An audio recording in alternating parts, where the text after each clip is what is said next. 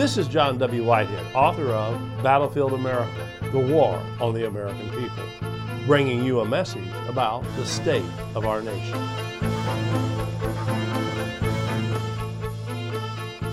We're not living the American dream.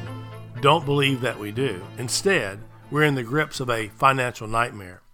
We the people have become the new permanent underclass in America.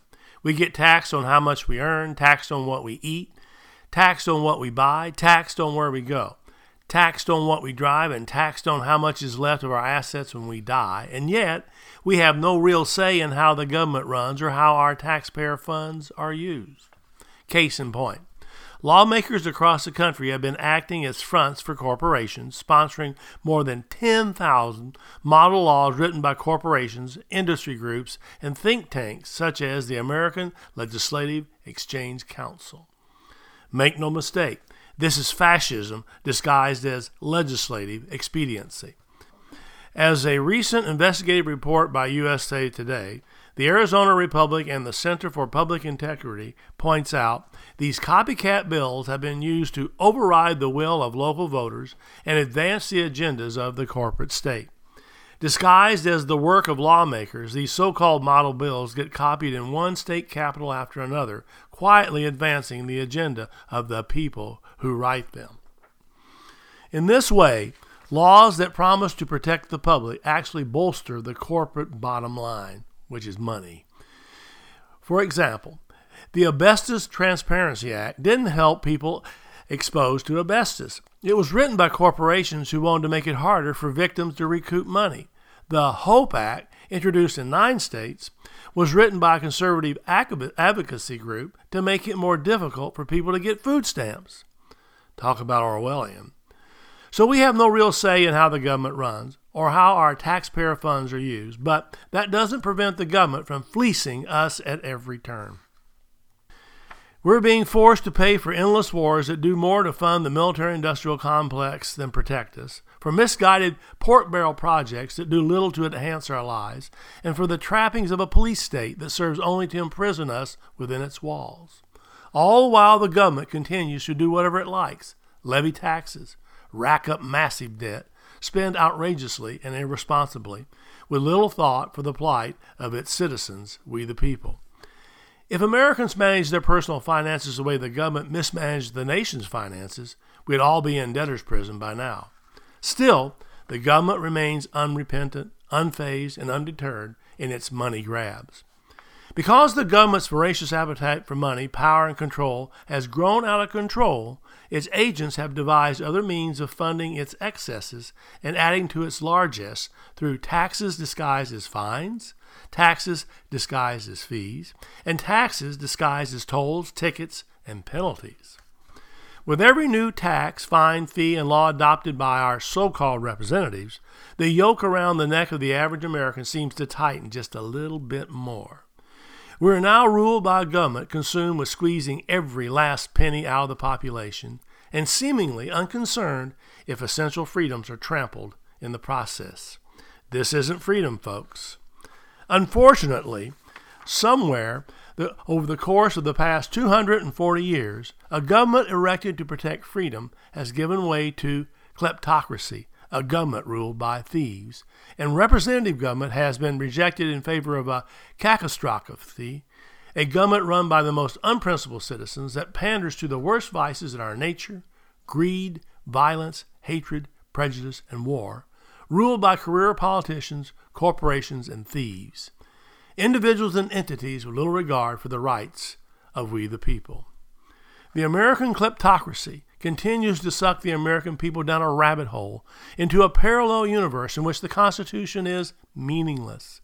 The government is all-powerful, and the citizenry is powerless to defend itself against government agents who steal, spy, lie, plunder, kill, abuse, and generally inflict mayhem and sow madness on everyone and everything in their sight.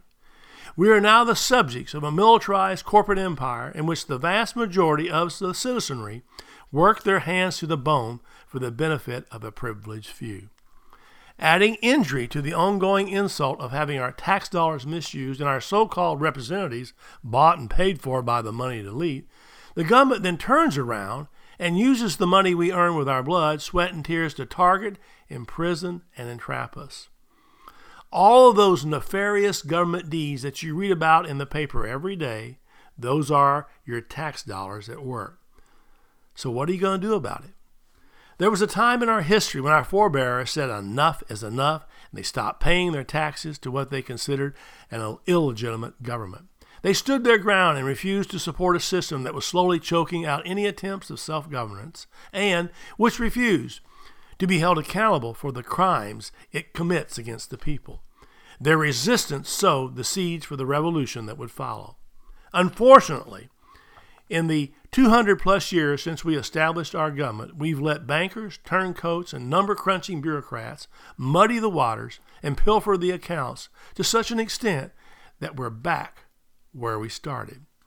But what if we just didn't pull out our pocketbooks and pony up to the federal government's outrageous demands for more money? What if we didn't just line up to drop our hard-earned dollars into the collection bucket, no questions asked about how it would be spent? What if, instead of quietly sending in our tax checks, hoping vainly for some meager return, we did a little calculating of our own and started deducting from our taxes those programs that we refused to support? As I make clear in my book, Battlefield America, The War on the American People, if we don't have the right to decide what happens to our hard-earned cash, then we don't have very many rights at all, maybe no freedoms at all. After all, the government isn't taking our money to make our lives better. We're being robbed blind so the governmental elite can get richer. This is nothing less than financial tyranny. As George Harrison writes in his song, Taxman, if you drive a car, I'll tax the street. If you try to sit, I'll tax your seat. If you get too cold, I'll tax the heat. If you take a walk, I'll tax your feet. Don't ask me what I want it for if you don't want to pay some more, 'cause I'm the tax man. Yeah, I'm the tax man, and you're working for no one but me. The Rutherford Institute is doing its part to push back against the police state and make the government play by the rules of the Constitution. But we can't fight these battles alone. To join the resistance, visit our website at www.rutherford.org and check out our library of thought-provoking commentaries, legal resources, and so much more. Subscribe to our email alerts and I will send you my weekly commentary, Rutherford Press alerts, and a weekly rundown of pertinent headlines and news articles to keep you apprised of the growing threats to our freedoms. And finally, if you are able, please consider making a tax-deductible donation to the Rutherford Institute by again visiting us online at www.rutherford.org or donate using PayPal. Your donation allows the Rutherford Institute to push back against the government's power grabs, corruption, and ongoing assaults on the Constitution. Together, we can make America free again.